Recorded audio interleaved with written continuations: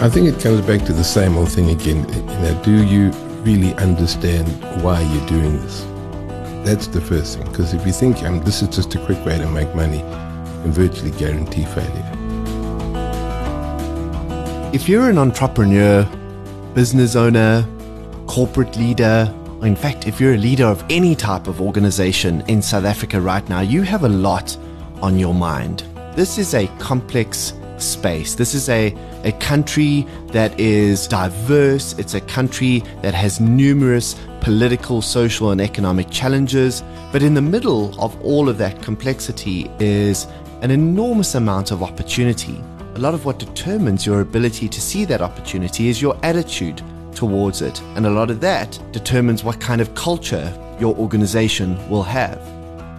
My guest on the show today is Fuhr. Many of you will know him as the founder of the Sorbet Group. He is a serial entrepreneur, and he is deeply, deeply passionate about building businesses that rely heavily on culture to succeed. In fact, he believes that you can't build a great business without a laser-like focus on a people-centric, human-centric culture. He believes that servant leadership is the key to business success. We had a fascinating conversation not only about his experiences at Sorbet and some of what he's done in between Sorbet and now, but about the business that he's just started, a coaching and leadership development institute called the Hatch Institute. We specifically talk about his passion for race relations and how important he believes race relations are going to be for leaders in South Africa as we embark on this next chapter of hopefully economic prosperity and health. I hope you'll enjoy this show as much as I enjoyed the conversation with Ian. So Ian, thank you so much for making time. I know you're busy. I know that you're in the midst of setting up this exciting new project. I know that there are many demands on your time. And so I'm very grateful that you'd spend a moment just talking through what it is that's really top of mind for you right now, something that you are, I think, increasingly passionate about, and it sounds to me like you found a new groove, if you like, right, to spend your time and energy on. So please tell me a little bit about the Hatch Institute and where this idea was born. Right. So the Hatch Institute, and thanks very much for having me, Mark, by the way. The Hatch Institute was born out of my passion for culture and people, leadership, and in particular race relations, which has been my thing over the years. Since I started as an entrepreneur when I was about 22 years old, and I've been doing various projects and businesses ever since. And this, over the years, I just developed an interest in the people side of business, and in particular leadership, culture. And because I was involved in various activities that involved a lot of black people in my early days, I started to understand race relations and the impact that was having in the cultures of the workplaces I was setting up.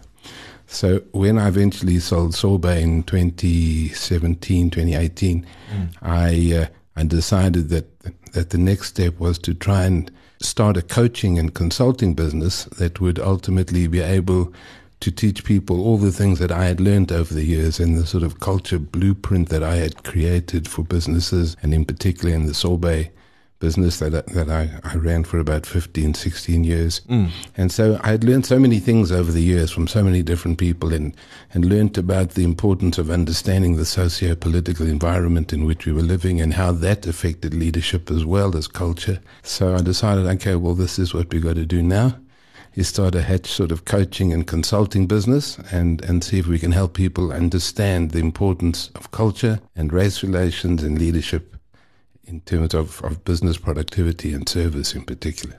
So I'm certainly on your team, and historically, especially on the show, in fact, I've had a couple of conversations about the power of culture in determining an organization's ability to adapt to change. But if we're honest with ourselves, Ian, there are a lot of businesses that don't care that much about that component of what they do. It's not necessarily held as the number one priority. And if it's something that is spoken about, often it's done so because it's deemed to be a necessity. We care about our people, kind of stuff. Do you sense that this component of leadership is becoming more an imperative than a nice to have? And if so, what's changed that's made that the case? I think it definitely has, Mike. It's become an integral part. People often ask, what is the relationship between culture and the bottom line?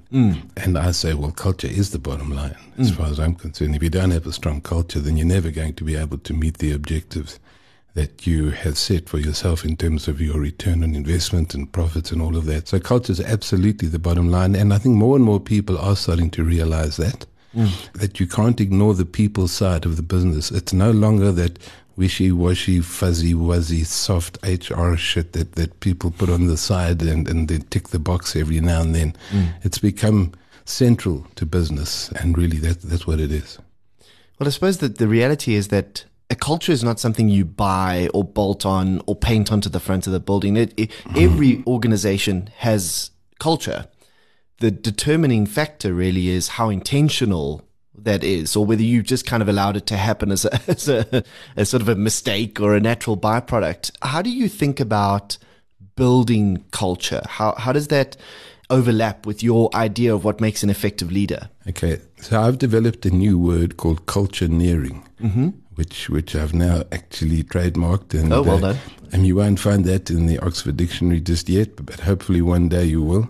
and so culture-neering is the ability to build a culture out of a diverse workforce that creates a platform from which you can deliver great obsessive customer service. So it's as simple as that. At the end of the day, the purpose of work is always to serve. It's not about making money. You don't go into business to make money. That's the first mistake. You go into business to serve the needs and wants of people, and if you do that well, then you'll start making money. So that has to be at the very core of your culture, the understanding that the purpose of work is to serve. The reason for being your very existence as an organization is to meet the needs and wants of your customers, and you create some core values that support that process. So right at the heart of any culture is the reason that you are there, in the first place. And too many people think that reason is about making money. It's never about making money. Making money is always the result of what you do. It's never the purpose of what you do. And I think that's a big paradigm shift that people are starting to have to realize, that it's not just some sort of financial thing that's going to drive the business. It's the service element, and it's meeting the needs of your customers at the end of the day that's going to allow you to create the kind of wealth that you're looking for at the end of the day. So money is always the reward, and service must always come first. So right at the beginning of our conversation, you mentioned the phrase race relations. Yes. And I imagine there might be some listeners who, for them, there's this sort of a stigmatized crocodile brain response to that term, because in South Africa, it is a weighted and often quite political topic that people don't often electively bring up at the dinner table if it's a safe space. It's the kind of thing that we feel like we need to address when it's an issue. Or talk to me about, this is you and I could probably record 4 shows on this topic, and I think I'd love to, but is this a specifically South African problem, or are you suggesting that modern leaders cannot take seriously their role unless understanding diversity and inclusion, which, I hate using those because also that's kind of stigmatized and a little bit overused, but until we understand what makes us more alike rather than different. Talk to me about the importance of that in the Hatch's philosophy. So race relations is an integral part of our philosophy. And the reason that we do that is, since I was a young man, I started to realize that racial polarization in South Africa, as a result of our long discriminatory history, has led us to become one of the least productive countries in the world. And I believe without any shadow of a doubt that our single biggest problem in terms of production and productivity and service in this country is racial polarization.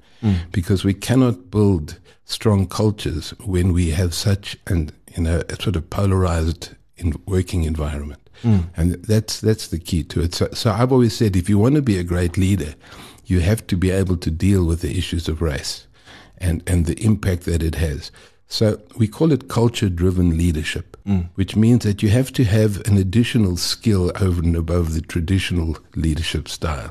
And that additional skill is being able to navigate the socio-political environment in which you live and work in South Africa.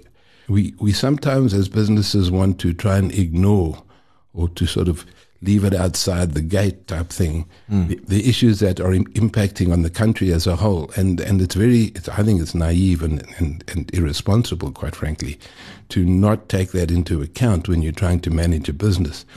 We're all coming from different environments with different beliefs, different systems, different histories, different paradigms, unconscious biases. There's a whole lot of things that we come into the workplace without, in terms of the different race groups. And somehow there's going to be some sort of a magic formula that's going to get everybody working well together. That's just it's not going to happen. That's not a reality. So the culture-driven leader has to understand how to navigate that. And the only way to do that is to have the uncomfortable conversations, the ones that you were talking around the dinner table that we don't have too often. Those uncomfortable conversations around stuff like white superiority, black inferiority, white privilege, black economic empowerment, etc. All of those things then become important so that people can talk about them, learn about them. The average South African, and white in particular, but a lot of South Africans are not fully aware of the extent of the damage that was done during apartheid in terms of racial polarization. People don't know, for example, that the 1953 Bantu Education Act stripped the black people of the ability to learn maths and science because Hendrik Verwoerd stood up and said, black people in this country will never rise above the level of laborer, and therefore there is no need to teach them maths or science. So they just robbed the entire population of the ability to compete in the economy. So when we talk about corruption now, which is really horrific, the corruption in those days was equally bad, if not worse, because not only did they steal money, they stole the whole country, and they took citizenship away from people, and I could go on and on and on. But it's important that we understand our history. That's really important, because without that, we can never fully understand the extent of the problem in South Africa. Now, a lot of people say, let's put it all behind us. I'm tired of hearing about the past and apartheid and all that stuff. But I think that's a mistake. You have to deal with that because that's at the very source of all the issues. I don't think there's anything in South Africa, quite honestly, that is not touched in one way or another by racial polarization. Every single element of our society and our economy and everything, has got issues of race attached. And so somehow we have to deal with that. We can't not deal with it. So for me, the important thing is we need to be able to revive hope in South Africa. I think we've lost some hope. There's a little bit of a sense of hopelessness that's pervading our societies, all of them at the moment. And we need to try and change the narrative from all the negativity.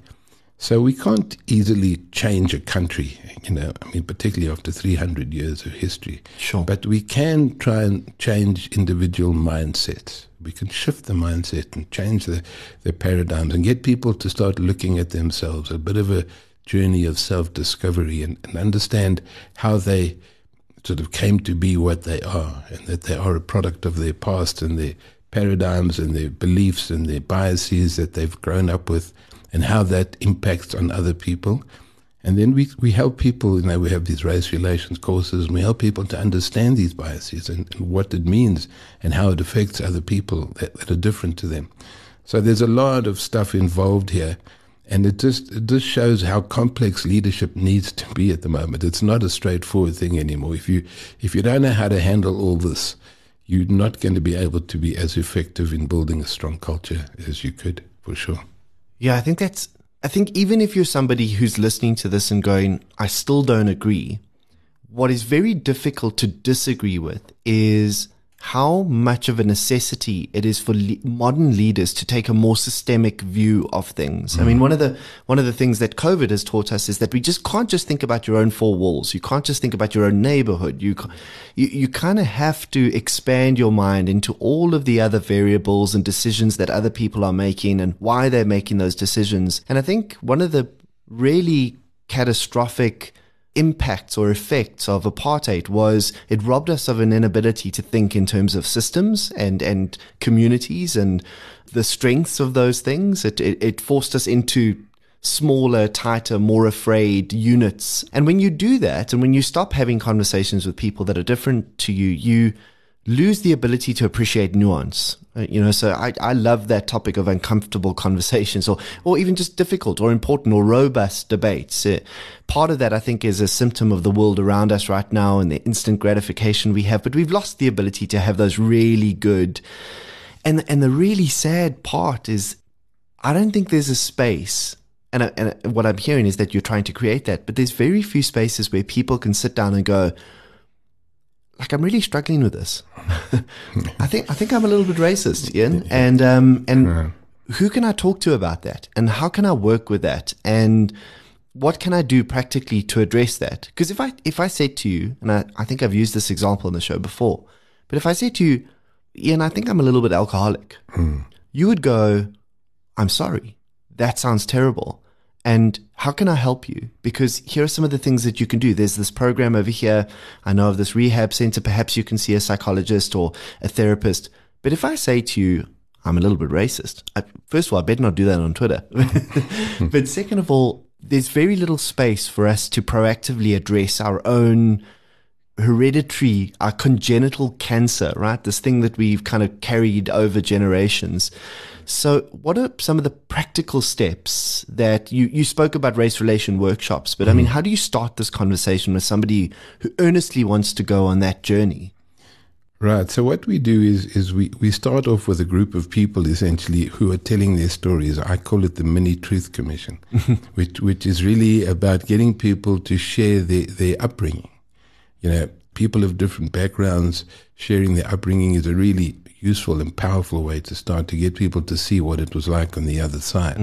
And I think that the problem with this country in particular is that we've been isolated, we've been separated, and we've never really had the proper opportunity to see how the other side lives. And that was one of my advantages as a young boy, because I was involved and I had some mentors that worked with me, that took me into Soweto when I was in my early 20s, and I really started to get a feel for what was going on. And that, to me, was one of my privileges, was having that sort of ability to have seen all those things. But I think what we want to do is we want to get people to see that outside of their little comfort zones, there's a hell of a lot to still learn about and understand, and why there's so much anger. There's huge anger around race still after all these years. 26 years we've had democracy and so-called freedom, and yet race relations is still a powder keg in this country. And so every single person, in my view, has a moral obligation to look at themselves and to ask that question, what can I do if I'm a little bit racist? And the thing is, firstly, to understand why. Where does it come from? Was it from your parents, your upbringing? So we go back into the past and we try and get people to share with us their upbringing, so that we can get those sort of unconscious paradigms that they have, and what made them believe the way they do and act the way they do, and why they feel so strongly about certain things. And then it's just a process of self-discovery and looking at yourself and saying, okay, I am a bit of a racist. It's like, in fact, we should do that, like an AA type thing, First thing is, hi everybody, I am a racist. I'm Mike. I'm a racist. Yeah. So, and people don't like to acknowledge that. Just, I suppose, the way people don't like to acknowledge that they're alcoholics at first. But once they do, and they realize that this is actually who I am.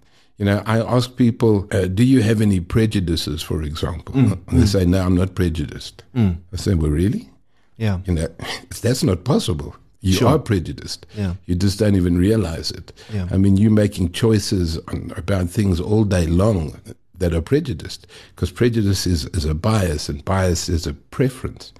So it's quite important for people to understand the difference between prejudice, discrimination, and racism.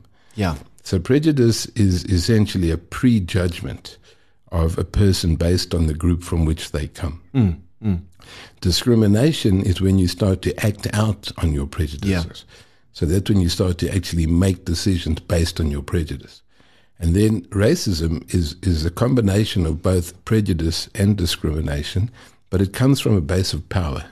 So the systemic racism that we hear about a lot comes from years and years and years of racism being part of the sort of culture and and the sort of fabric of society, that you have white superiority, black inferiority infiltrated into the minds of people over a long, long period of time. And even today, despite the fact that the politics has changed and the government has changed in South Africa, there still exists a lot of white superiority and black inferiority type of perceptions.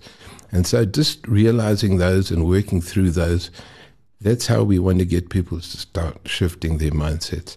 And as I say, there's a moral obligation, in my view, to uplift people in this country and to create equality. You know, a lot of young people will come to me and say, well, why are you blaming me? And, you know, I wasn't there. Don't blame me for the sins of my fathers. You know, it's not my fault. And I say, yeah, it may not be your fault. I mean, I understand you weren't there. But one thing I can say for sure, that you were one of the beneficiaries. Okay, you're a beneficiary of white privilege. Yeah. And the more you come to terms with that, the easier it'll be to understand things like black economic empowerment and affirmative action, which is essentially a way of trying to redress the imbalances of society. And we have a hugely imbalanced society. The equality gap and the income gap in South Africa is one of the highest in the world. So if we don't do this stuff, what's going to happen? The status quo will just continue.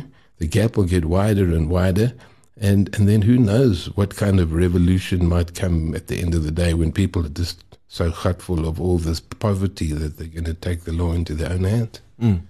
So it's a little bit scary. You know, we really need to understand that this is not something that can sustain itself for very much longer. Yeah. There needs to be compromise on the white part in particular, to say, okay, you know, I understand that this has been completely unequal for so many years. If I'm going to help the process, I might have to make a bit of a compromise and allow other people into the frame here. If this is your first time listening to The One-Eyed Man and you're wondering what I'm trying to achieve here, why don't you take a moment to go back to the trailer episode at the beginning of Season 1. It's really short, I promise, and will give you some insight and context. If you're enjoying the show, please consider sharing this episode or the One-Eyed Man channel with, well, all of your friends in the entire world. And now, back to the show. So my job as host here, as much as I instinctively, because of my political orientation, want to agree with everything you're saying, my job is also to balance out and go, well, in what ways might people be cynical about what we're talking about right now? And I can't help but think of, I don't know if you watch Chasing the Sun. Yes. Okay, so it's made a lot of news lately, and I'm actually hoping to interview Gareth, the executive producer, soon, because I think it's just a wonderful achievement. That it's incredible how quickly we've forgotten how magical that moment was for us, right? And how lucky we are to have people that are making those sorts of things possible. But something struck me, I think it was about episode 2, where we were learning about Russie's plan with only 18 months to go to kind of D-Day. You know, everybody sort of judges the Springbok team based on its performances at these types of events. And his rationale was, first we have to figure out how to win. Then we can solve some of these other problems. And when I say some of these other problems, in that context, there is a lot of complexity around transformation. There's a lot of complexity around the political involvement of its rugby's administrators. And so there's a lot that I think the average coach has to deal with that surrounds just how do we win on the day. His philosophy was, it's easier for us to come together and solve those types of problems when we are winning than when we are losing. Because when we're losing, we tend to blame each other, and we go back to those prejudicial heuristics. You know, we assume this and that about whoever it might be. Now, if I transplant some of Russie's philosophy into the business dimension, one argument against what we're saying, or not what necessarily against, but alongside it, is that if we really want to solve these things, first we've got to figure out how to be economically progressive. We've got to move forward. We've got to demonstrate that this place is going to do okay, because as soon as we're going forwards, as soon as people can start to see or feel senses of upliftment, it becomes easier to have these conversations.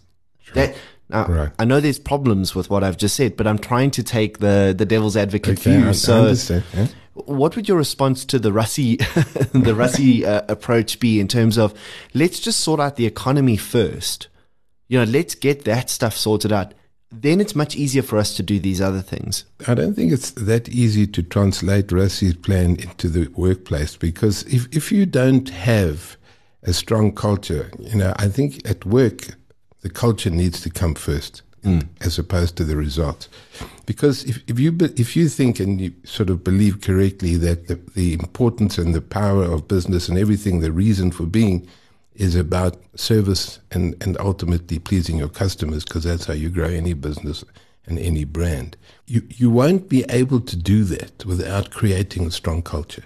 And that's the trick. So I believe that you first have to do that. The culture must come first. I've never seen a business that just had no culture, went out there and did incredibly well without any kind of sense of a culture. It's just, to me, that doesn't seem realistic. You might get the odd fluke here and there, but there's always something that drives it. And because there's so much disparity in this country, and there's so much resentment about the inequality, that always undermines culture. It affects the way people think. I've always said that the customer experience will never be better than the staff experience. And so if the staff is not happy, for whatever reason, they don't feel they've been valued or treated well, or they don't feel that they've been treated with dignity or their fairness or whatever it is, there's no way on earth that the customer is going to be able to experience a great sense of service from that company. So, it just makes sense to me to go out there, and that's what we did at Sorbet. We got every single person. I did the induction training myself for every single person that came and joined the business. And I would share with them all these philosophies and talk about the importance of serving, and that you don't come to work to make money, you come to work to serve. And that our reason for being was touching people's lives.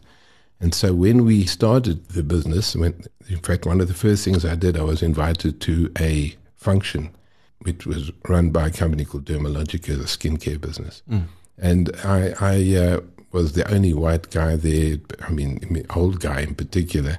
It was all women, and I think they must have thought I was some sort of pervert. I don't know what they think I was doing there. But anyway, I realized, because I'd been working with black people all my life, that there were just whites there. The place was lily white, and all the salon owners were white, and the therapists were white. And I went up to one of the managers in the company, and I said to them, we're the black people. Was there like a transport problem or a taxi strike or something? And I said, no, there's just very few black people that are skincare specialists. And I said, why is that? He said, well, this is an upmarket brand, and most of the people that use the product are white, and white people prefer white therapists to be working on them. And I'll never forget that. Now, that was late 2004, and I thought to myself, you know what? This is what we need to change in South Africa. And I suppose if I look back now at the Sorbet story, the one thing that I really probably most proud of is the fact that we did change the face of that industry, and that in excess of 90% of the beauty therapists at skincare are now black people at Sorbet. When you think about modern entrepreneurs that have achieved a degree of success, who are custodians of these businesses that are starting to build and starting to gain momentum. Obviously, this is a tough year to talk about that, because a lot of entrepreneurs, I think, have seen their plans slow to a halt or thwarted, or even in some cases tragically decimated. But when they start to gain some of that momentum, and to be honest, it's easy to start a business ideologically, right? All of your ideals and all of your values, and those are great until something goes wrong. I've always said the partnerships are the easiest thing in the world until there's money in the bank. Yeah, exactly. Yeah. So what questions do you wish entrepreneurs at that stage, I'm getting going, I'm creating value, I've got some momentum, this is a viable business. What questions do you wish they would ask themselves more as a sense check in terms of some of the ideals and some of the objectives that you've spoken about as being imperative for businesses that are building in a society and an economy like ours? Yeah, I think it comes back to the same old thing again. Do you really understand why you're doing this? That's the first thing. Because if you think this is just a quick way to make money, I can virtually guarantee failure. That's not going to happen. Why am I really doing this? Why am I really doing this? What is the purpose? Yeah. And what is the reward? So if I do it well, will I be rewarded? And then to understand that, the culture. When I started Sorbet, funny enough, I was 51 already at that stage. I already had a culture blueprint. So I did it a little bit the other way around. Instead of trying to find a business opportunity and then starting it up and trying to run it and then build a culture around that, I already had the culture that I envisioned in my mind. I knew exactly what I wanted to have there. And so it was the other way around. I then had to find a business to insert that culture. And so that just happened to be, the beauty industry. And in hindsight, it's really worked very well, because if you look at what was probably the most, the strongest competitive advantage that we had at Sorbet that allowed us to become the largest beauty salon chain in Africa with 225 outlets at the time that I left. The biggest competitive advantage was the attitude of our people. And those people towards service and their customers, and the relationships that were developed with customers, and the loyalty that was built up as a result, et cetera, et cetera. So if you get the right culture and you get people to really believe what you believe, and that everyone is aligned with the purpose, then you really have a good chance of being successful in business. Well, I mean, I'd argue that even if you don't care about people, which again we've said is unsustainable in this day and age, stopping and saying, why am I really doing this, is always a useful question. Because I meet a lot of people who are exceptionally successful and tremendously unhappy. And I think often because I haven't stopped to ask, am I realizing the things that I hoped I would, or that I imagined I would, or dreamed I would right at the beginning? I think often we become slaves to that how much is enough, a little bit more type of mentality.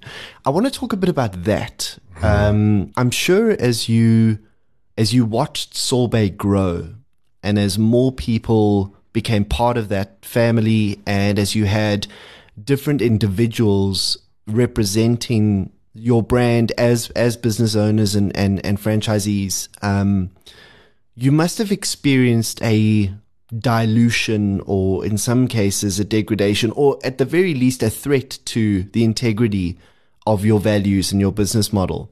And that's a natural thing, I think, that happens when you scale a business, when it becomes significant in terms of size or scope or complexity. Inevitably, one of the challenges from a founder perspective is how I maintain the integrity of my vision.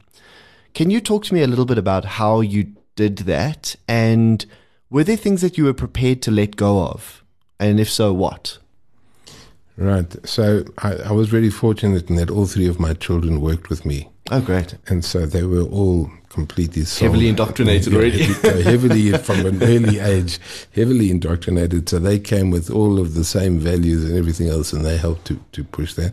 And we had a team also that, generally speaking, that was behind us. So the things that I would never let go of was the induction training, because that was about explaining to everybody why and what, and it was nothing to do about business. It was only to do about values and purpose and why we were doing what we did. And yes, as you grow, there's definitely going to be a bit of a watering down, because particularly in a franchise environment, because you're now dealing with a couple of hundred franchisees, and you're hoping that each one of them believes what you believe. Sure. And that's not really practical. That's going to be quite difficult. But if you can get the large majority of them on board, and the staff on board, then you've got a chance. So I think, in terms of the culture, obviously now it's probably changed quite a lot. And I can't say it's got worse or better, but I think the culture's probably changed quite a lot, and I'm not quite sure what the future holds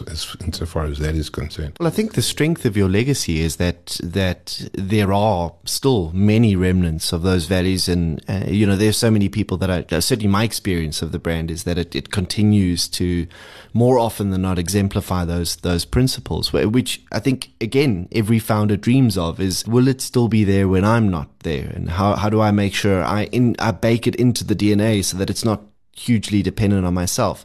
I do want to ask you one question, though. I wanted to interrupt you there, but I resisted the urge.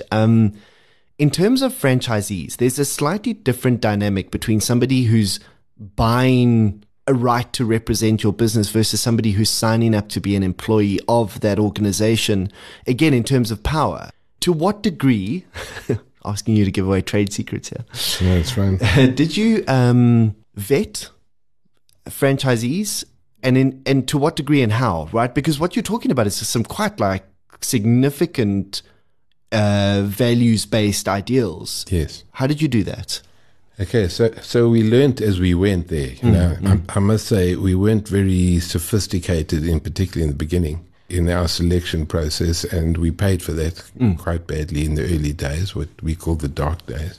but once we managed to see the light, as it were, we started to realize that there were three things that were happening. Firstly, that virtually every single franchisee had started off as a guest of ours, was a customer before she came a franchisee. So that was great because at least they had experienced the brand. They weren't just coming in from this left field and wanting to be a business owner. They loved the brand. So the passion for the brand became one of the key criteria for selection. And then the other thing was about people. If somebody said to me in an interview, I love people, and we didn't need to carry on with the interview, just sign them up. Because this is, business is nothing more than people serving people.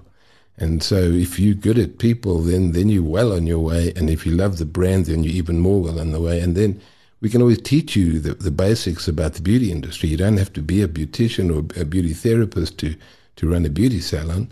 In fact, the large majority of our franchisees came from corporates.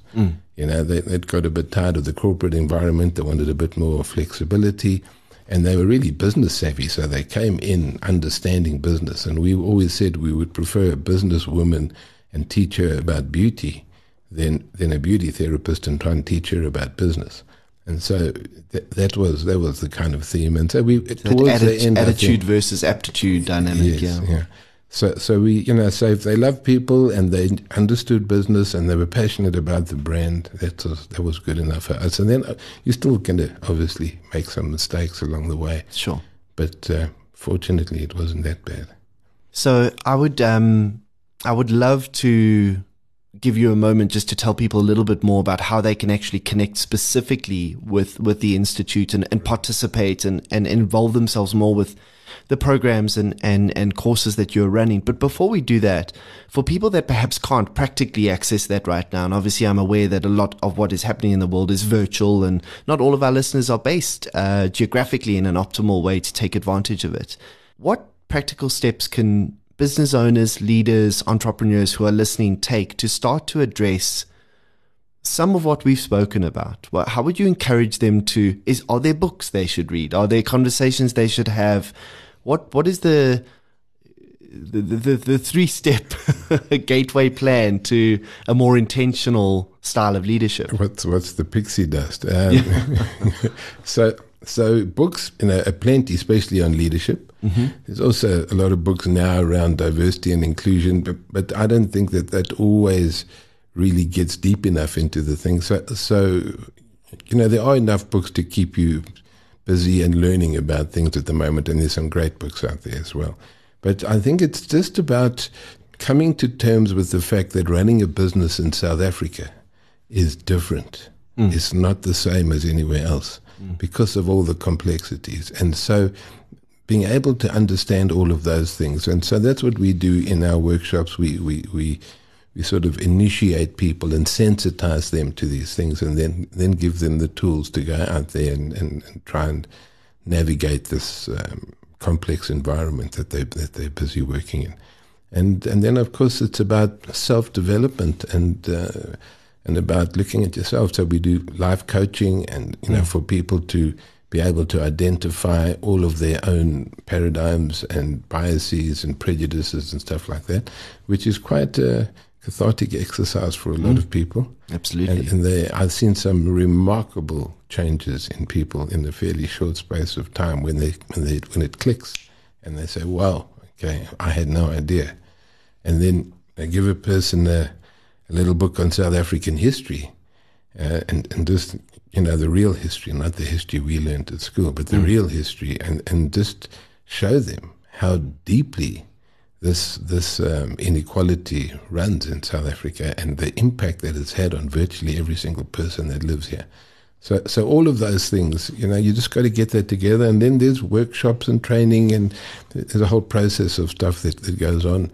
And in the race relations workshops in particular, we really delve deeply into it. The whole idea is to learn from each other, and then at the same time learn the concepts around racism and what it really means, and coming to terms with those things. So where do we find you? Where do we find the Institute, and how do people get hold of you? Okay, so the Hatch Institute has its own website, so it's just www.hatchinstitute. Then if they want to send an email, it would be info@hatchinstitute. Is it a .co.za or yes, .com? Yeah, .co.za. And there's lots of articles that I'm writing at the moment, and I've done a lot of webinars and podcasts, I should say, and things like that. So I think there's a fair amount of awareness out there. And if you can read, if you want, you can go and read some of my articles on Google and wherever else. And I've got a TED Talk there as well that I did back in 2015, 5 years ago.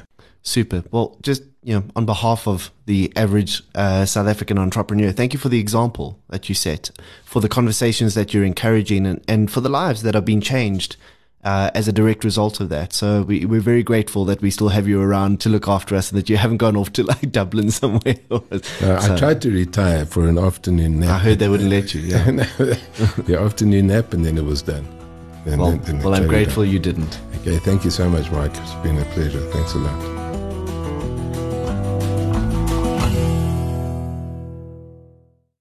You've been listening to the One-Eyed Man podcast. I'm Mike Stopforth, an entrepreneur, writer, and public speaker, deeply curious about discovering better ways to lead and better ways to live in an increasingly complex world.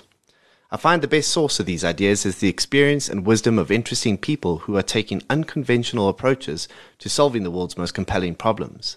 If you'd like to hear from someone I haven't yet spoken to, visit mikestopforth.com. Click on the podcast link and send through your suggestions.